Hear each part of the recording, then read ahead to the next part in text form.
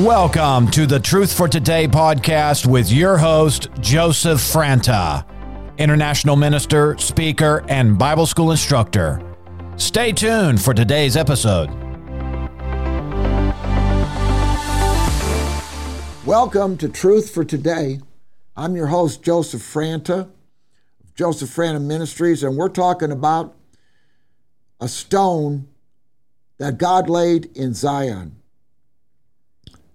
A precious stone, a costly cornerstone, a sure foundation. He who believes in him will not be disappointed. So, the stone that God originally laid in Zion at the first coming of Jesus Christ was Jesus himself, the Messiah, the Anointed One, the Holy One, the one that they had been looking for actually hundreds and thousands of years, prophesied all through the Old Testament as the coming one.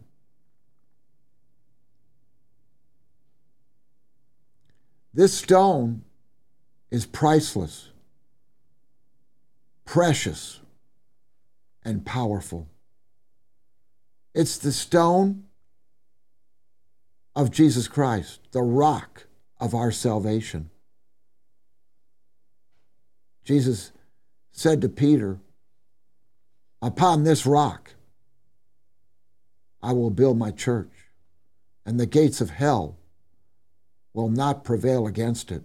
Does that sound like a weak church, a defeated church, a church with no power and no authority to combat the forces of wickedness and spiritual darkness? That is not the church of the Lord Jesus Christ.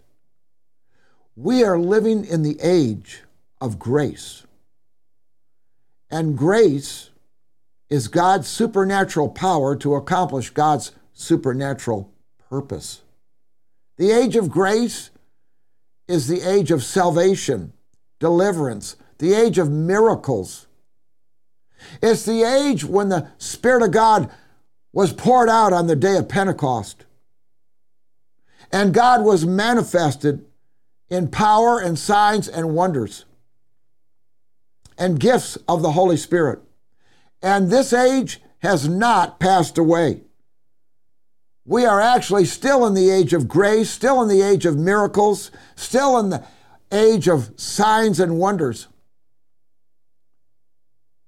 But you have to get your own revelation from the Word of God to see that that is so. It's not just what you've learned in the past. It's what revelation is brought to your heart, your mind, your inner man by the Spirit of God. He reveals to you things that no man can reveal to you.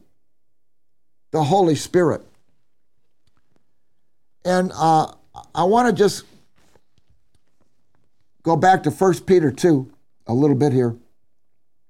Verse 4. Peter's revealing to us a lot of revelation of Jesus Christ.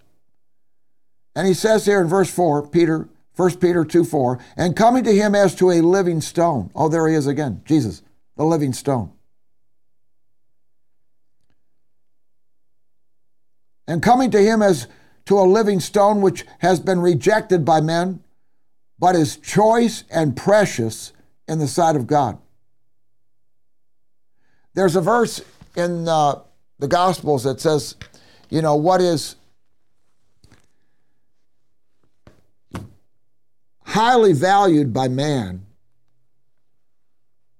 is an abomination in the sight of God. What's highly prized by men, what feeds their pride and their lusts, is an abomination in the sight of God. Here we have a man who humbled himself, the God-man, Jesus Christ.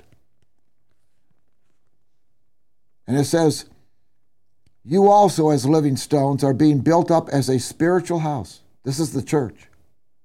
to be a spiritual house, not some dead letter denomination, but a spiritual house who allows the Holy Spirit to manifest and demonstrate the power of God in the midst of God's people. You also, as living stones, are being built up as a spiritual house for a holy priesthood to offer up spiritual sacrifices, that's prayer, acceptable to God through Jesus Christ. For this is contained in Scripture. You know, the apostles always emphasized the Scriptures because they knew all Scripture was inspired by God. And this is contained in Scripture. Behold, I lay in Zion a choice stone, a precious cornerstone, and he who believes in him, not it, and he who believes in him will not be disappointed. This precious value then is for you who believe. But for those who disbelieve, the stone which the builders rejected, this became the very cornerstone.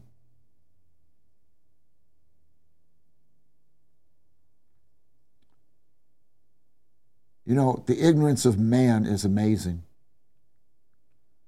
Because even though God made all mankind, created them in his image and likeness, there's a pretty large percentage that reject their own creator. But thank God for the ones that receive Christ as Lord and Savior. These are the true sons of God. The stone which the builders rejected, this became the very cornerstone. In today's world, they don't even want to acknowledge God. In fact, they don't even want the knowledge of God. They try to eradicate the knowledge of God in Jesus Christ. But you know what? Someday, everyone is going to have an audience before the stone, the rock of our salvation. For the church, it'll be the judgment seat of Christ. For the world that has rejected Christ, it'll be the great white throne judgment. But the Bible says every knee will bow and every tongue will confess that Jesus Christ is Lord to the glory of God the Father, whether they're saved or unsaved. Every knee will bow and every tongue will confess that Jesus Christ is Lord. So it's your opportunity now, if you're alive, to get right with God and to receive Christ as your Lord and Savior. It says about those that rejected the gospel in the early days of the church that they counted themselves unworthy of eternal life. In other words, they forfeited eternal life for whatever they lusted after. How sad. It's not the will of God that anyone perish, but that all come to repentance and come to the knowledge of the truth. This precious value, then, is for you who believe. But for those who disbelieve, the stone which the builders rejected, this became the very cornerstone. And a stone of stumbling and a rock of offense. Yeah, a lot of people stumble over the stone. And they're offended when they hear the gospel. They hear the truth about the true condition of man's soul. For they stumble because they are disobedient to the word. You know, they don't acknowledge the word. In fact, they want to suppress the truth in unrighteousness every opportunity they can, because their darkened conscience will be enlightened if they spend enough time listening to the word of God. God is love, God is truth, and God is light. And God's word, the entrance of God's word, is light. And so God is trying to enlighten every man, every woman, every person. But if they close their heart, their conscience, their inward man to the light of the gospel of Jesus Christ, they're going to be lost forever. It won't be God's fault, because he wants all men to be saved and to come to the knowledge of the truth. But we know that not all men will. Verse 9, but you, talking about the church, those that know Christ, but you are a chosen race, a royal priesthood, a holy nation, a people for God's own possession. A chosen race refers to a chosen generation. It can be translated that way. But also a royal priesthood, a holy nation. That's the church. These are all descriptions of the church of the Lord Jesus Christ. A new creation of men and women that have never existed before, because they're born again, born of the Spirit, born from above. If any man is in Christ, or any person is in Christ, he is a new creation. The old things are passed away. Behold, all things have become new. That's what a true conversion is. You become born again, born from above, born by the Spirit. You become a child of the King. You become a royal priesthood, a holy nation, a chosen generation. Sounds pretty good, doesn't it? As opposed to just being a number in somebody's computer program. But you are a chosen race and a royal priesthood and a holy nation, so that you may proclaim the excellencies of him who has called you out of darkness into his marvelous light. It is marvelous. It's a great salvation, and it's a marvelous walk with Jesus Christ as Lord and Savior. The stone which the builders rejected. Let's go to Romans chapter 9. Talks about the stone. In verse 33, Romans 9:33, Paul was actually, speaking to the Jewish people in Rome here. And let's start up in verse 27. Isaiah cries out concerning Israel, though the number of the sons of Israel be like the sand of the sea, it is the remnant that will be saved. But we know from Zechariah that all Israel will be saved. But he's talking about in this age, the church age, there'll only be a remnant of them saved. But later on, all Israel will be saved. For the Lord will execute his word on the earth thoroughly and quickly. In other words, God's judgment will come to sinful man. And just as Isaiah foretold, unless the Lord of Sabbath had left to us a posterity, we would have become like Sodom and would have resembled Gomorrah. Sound familiar about what's going on in certain cultures today?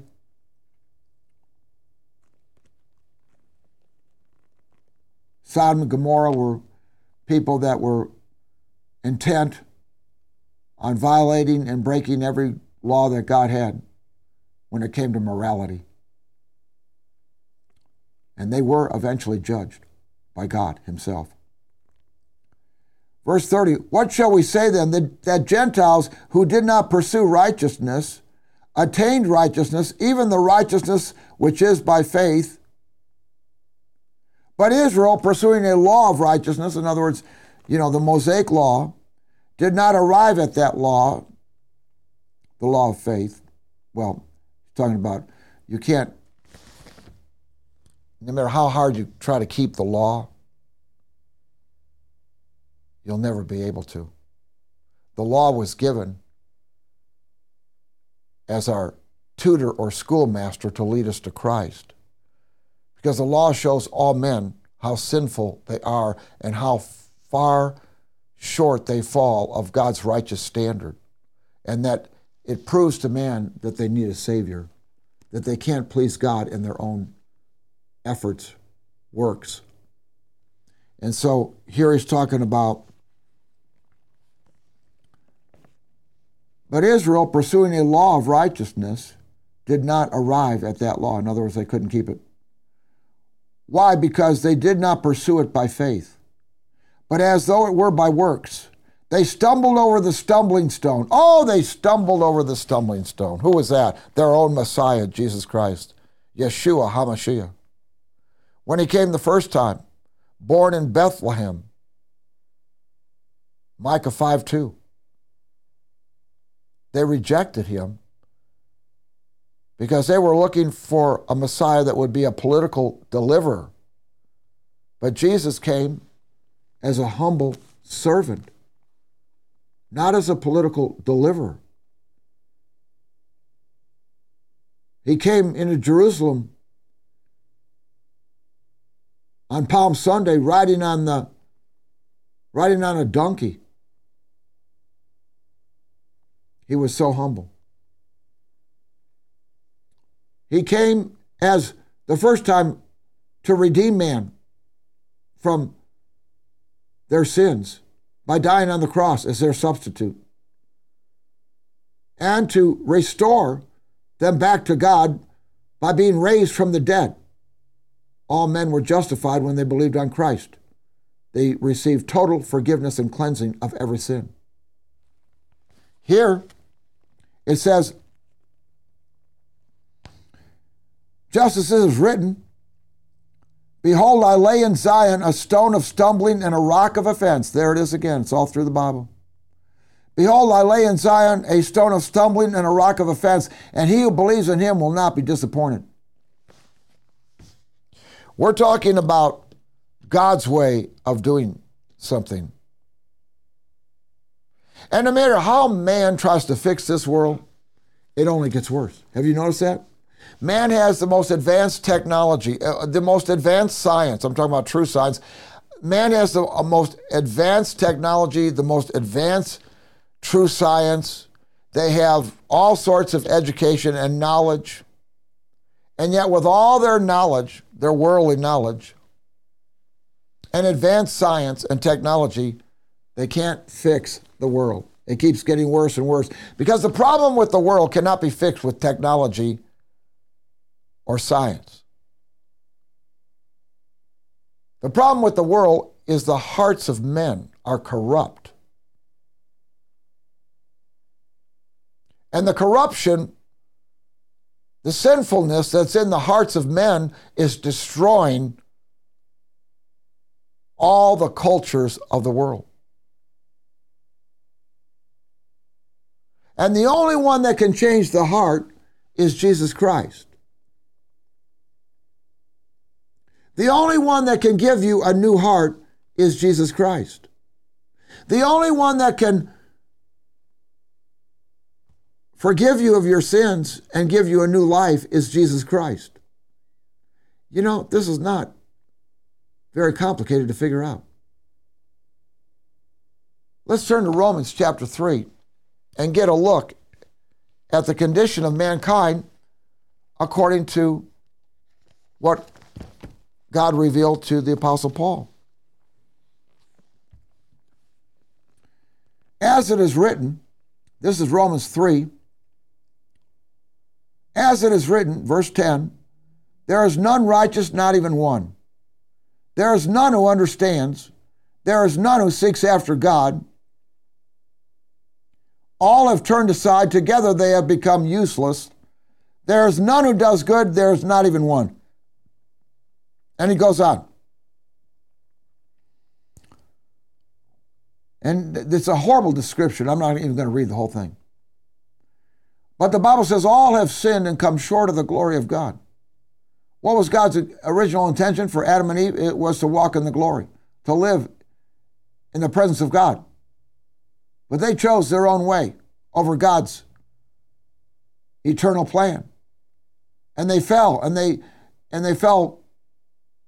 plunged the whole human race into sin, destruction, and death. But Jesus came and redeemed us from that curse. The rock, the stone, which the builders rejected, became the chief cornerstone. Let's turn to Psalm 118. Let's look at that one more time. Psalm 118. This is so important that you understand that God has a remedy for sin, that God has a solution for man's rebellion, disobedience, carelessness,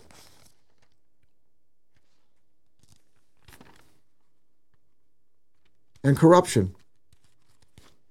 In Psalm 118, hold on please. This is what he's talking about. Psalm 118. I don't know why all these pages are sticking together today, but they sure are. He's talking about the stone which the builders rejected. Psalm 118. The stone which the builders rejected has become the chief cornerstone. This is the Lord's doing. It is marvelous in our eyes.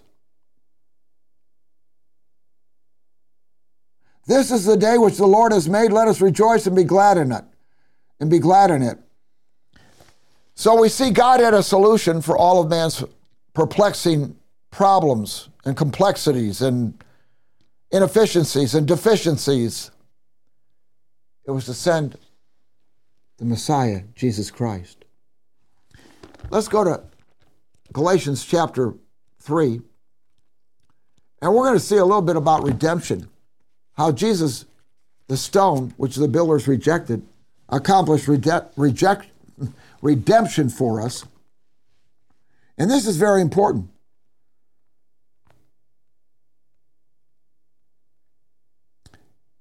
In Galatians 3, verse 10, for as many as are of the works of the law are under a curse. You're trying to please God through some kind of religious works. The Bible says you're under a curse. For it is written, cursed is everyone who does not abide by all things written in the book of the law to perform them. Now that no one is justified by the law before God is evident, for the righteous man shall live by faith. This is God's way of living. However, the law is not of faith. On the contrary, he who practices them shall live by them. Christ redeemed us from the curse of the law. What in fact was the curse of the law? It's all written down very plainly in Deuteronomy 28. The curse of the law was sickness, poverty, and spiritual separation from God. That's a nutshell.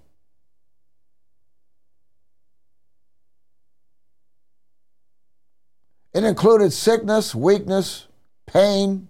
All that was part of the curse of the law. Christ redeemed us from the curse of the law, having become a curse for us, for it is written, cursed is everyone who hangs on a tree. So Jesus became the curse for us. In order that in Christ Jesus the blessing of Abraham might come to the Gentiles, so that we would receive the promise of the Spirit through faith. What was that promise of the Spirit? A life, a supernatural life, lived through the power of the Holy Spirit, living in you as a temple of God. Now, in this same chapter of Galatians 3:5, it says, so then, does he who provides you with the Spirit and works miracles among you, do it by the works of the law or by the hearing of faith? So then, does he who provides you with the Spirit and works miracles among you, do it by the works of the law, by your fasting or by your your long hours of praying, or by hearing with faith, hearing the Word of God and joining your faith to it. Even so, Abraham believed God, and it was reckoned or credited to him as righteousness. Therefore, be sure that it is those who are of faith who are the sons of Abraham. The scripture, foreseeing that God would justify the Gentiles by faith, in other words, make them righteous, preached the gospel beforehand to Abraham, saying, all the nations will be blessed in you. All the nations will be blessed with Abraham, the father of faith. So then, those who are of faith are blessed with Abraham, the believer. Now, we got a little bit of time, and I want to turn to Hebrews again, because Jesus came with a powerful gospel, a powerful message of deliverance, freedom, salvation, redemption. It was all his message. And Paul gives us a revelation of it in Hebrews 4. Therefore, 1, therefore let us fear while a promise remains of entering his rest, complete peace and safety. Any one of you may seem to have come short of it. For indeed we have had good news. That's the gospel, good news. For indeed we have had good news preached to us, just as they also, but the word they heard did not profit them, because it was not united by faith in those who heard. You can hear and hear the word of God, but if you never unite your faith with it, it won't do you a bit of good. You'll live as a natural man under natural circumstances. You'll be susceptible to the weaknesses of the flesh, and you'll never be able to rise above it unless you learn how to walk by faith and live in faith.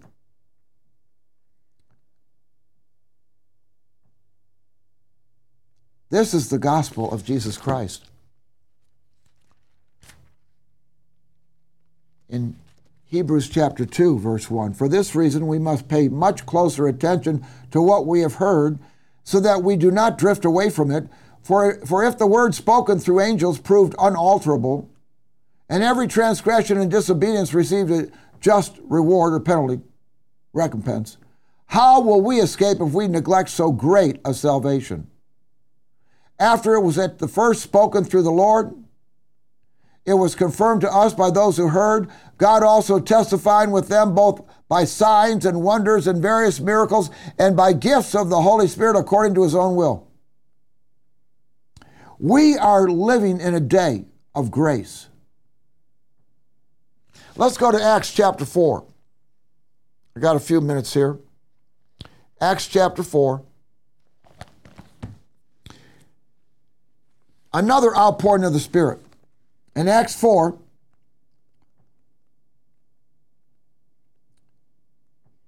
the apostles came and they had just been released from prison, and they were going through a lot of persecution preaching the Word of God. But they had a prayer meeting here, and it says, verse 25, who by the Holy Spirit through the mouth of our father David, your servant, said, why did the Gentiles rage and the peoples devise futile things? The kings of the earth took their stand, and the rulers were gathered together against the Lord and against his Christ. So this is the persecution they were up against. For truly in this city there were gathered together against your holy servant Jesus, whom you anointed, both Herod and Pontius Pilate, along with the Gentiles and the peoples of Israel, to do whatsoever your hand and your purpose predestined to occur. And now, Lord, take note of their threats and grant that your bondservants may speak your word with all confidence, all boldness, while you extend your hand to heal, and signs and wonders take place through the name of your holy servant Jesus. The supernatural divine intervention of God with miracles, signs, and wonders. And when they had prayed, the place where they had gathered together was shaken, and they were all filled with the Holy Spirit. I thought they were filled in Acts 2. Now they're filled again in Acts 4. And they were all filled with the Holy Spirit and began to speak the word of God with boldness. And the congregation of those who believed were of one heart and one soul. Verse 33, and with great power the apostles were giving testimony to the resurrection of the Lord Jesus, and abundant grace was upon them all. Great power, great grace, great miracles.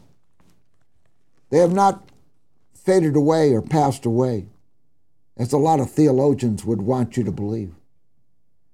The Bible says Jesus Christ is the same yesterday, today, and forever. What he did yesterday, he'll do today. What he does today, he'll do tomorrow, and the next day, and the next month.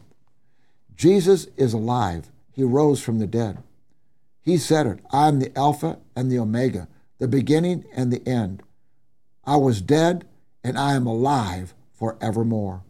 Revelation chapter 1. Thank you for listening today.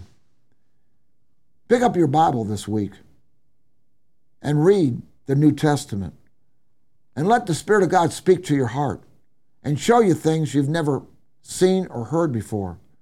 The Lord is very active on the earth today through the person of His Holy Spirit. And if you're a believer, you have the Spirit of God within you to teach you and to show you things that you need to know.